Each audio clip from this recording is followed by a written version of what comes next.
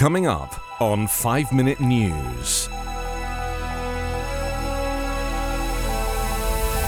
Hurricane Ian en route to strike Florida as a Category 4.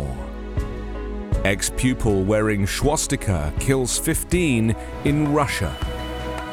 And NASA test crashes spacecraft into oncoming asteroid. It's Tuesday, September 27. I'm Anthony Davis.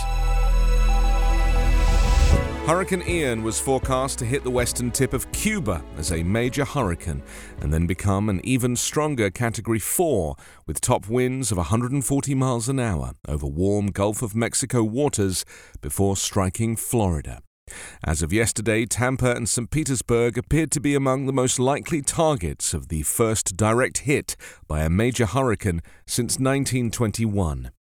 Authorities in Cuba were evacuating 50,000 people in Pinar del Rio province, sent in medical and emergency personnel, and took steps to protect food and other crops in warehouses, according to state media. A surge of up to 10 feet of ocean water and 10 inches of rain was predicted across the Tampa Bay area in Florida, with as much as 15 inches in isolated areas. That's enough water to inundate coastal communities. As many as 300,000 people may be evacuated from low-lying areas in Hillsborough County alone, County Administrator Bonnie Wise said. Some of those evacuations were beginning yesterday afternoon in the most vulnerable areas, with schools and other locations opening as shelters. Floridians lined up for hours in Tampa to collect bags of sand and cleared store shelves of bottled water. Governor Ron DeSantis declared a statewide emergency and warned that Ian could lash large areas of the state, knocking out power and interrupting fuel supplies as it swirls northward off the state's Gulf Coast. A gunman wearing a swastika t-shirt killed 15 people, including 11 children, and wounded 24 at a school in Russia on Monday before committing suicide. The attacker, a man in his early 30s, who was named by authorities as Artem Kazantsev, killed 2 security guards and then opened fire on students and teachers at school number 88 in Izhemsk, where he had once been a pupil. Russia's investigative committee, which handles major crimes, says it was looking into the perpetrator's suspected neo-Nazi links. Checks are being made into his adherence to neo-fascist views and Nazi ideology, they said. Investigators released a video showing the man's body lying in a classroom with overturned furniture and papers strewn on the blood-stained floor. He was dressed all in black with a red swastika in a circle drawn on his t-shirt. The investigative committee said of the 24 people wounded, all but 2 were children. Regional Governor Alexander Brechelov said surgeons had carried out a number of operations. He said the attacker had been registered with a psychoneurological treatment facility. Investigators said the man was armed with 2 pistols and a large supply of ammunition. Kremlin spokesman Dmitry Peskov said President Vladimir Putin deeply mourns the deaths. He described the incident as a terror act by a person who apparently belongs to a neo-fascist organization or group. Russia has seen several school shootings in recent years.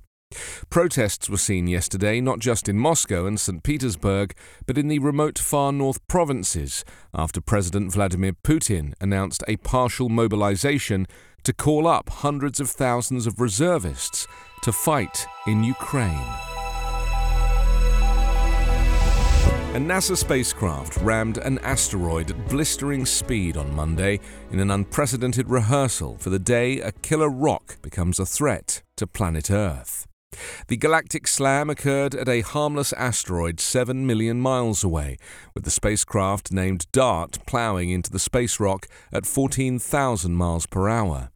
Scientists expected the impact to carve out a crater, hurl streams of rocks and dirt into space, and most importantly, alter the asteroid's orbit. Telescopes around the world and in space aimed at the same point in the sky to capture the spectacle. Though the impact was immediately obvious, DART's radio signal abruptly ceased, it will be days or even weeks to determine how much the asteroid's path was changed. The $325 million mission was the first attempt to shift the position of an asteroid or any other natural object in space. Monday's target was a 525-foot asteroid named Dimorphos. It had been orbiting the Sun with its twin for eons without threatening Earth, making it an ideal save-the-world test candidate. Launched last November, the vending machine-sized DART, short for Double Asteroid Redirection Test, navigated to its target using new technology developed by Johns Hopkins University's Applied Physics Laboratory, the spacecraft builder and mission manager. The anticipated orbital shift of 1% might not sound like much, scientists noted, but they stressed it would amount to a significant change over years. Planetary defense experts prefer nudging a threatening asteroid or comet out of the way given enough lead time, rather than blowing it up and creating multiple pieces that could rain down on the Earth. Multiple impactors might be needed for big space rocks, or a combination of impactors and so-called gravity tractors, not yet invented devices that would use their own gravity to pull an asteroid into a safer orbit. You can subscribe to 5 Minute News on YouTube with your preferred podcast app. Ask your smart speaker or enable 5 Minute News as your Amazon Alexa flash briefing skill. Subscribe, rate and review online at 5minute.news. 5 Minute News is an evergreen podcast covering politics, inequality, health and climate, delivering independent, unbiased and essential world news daily.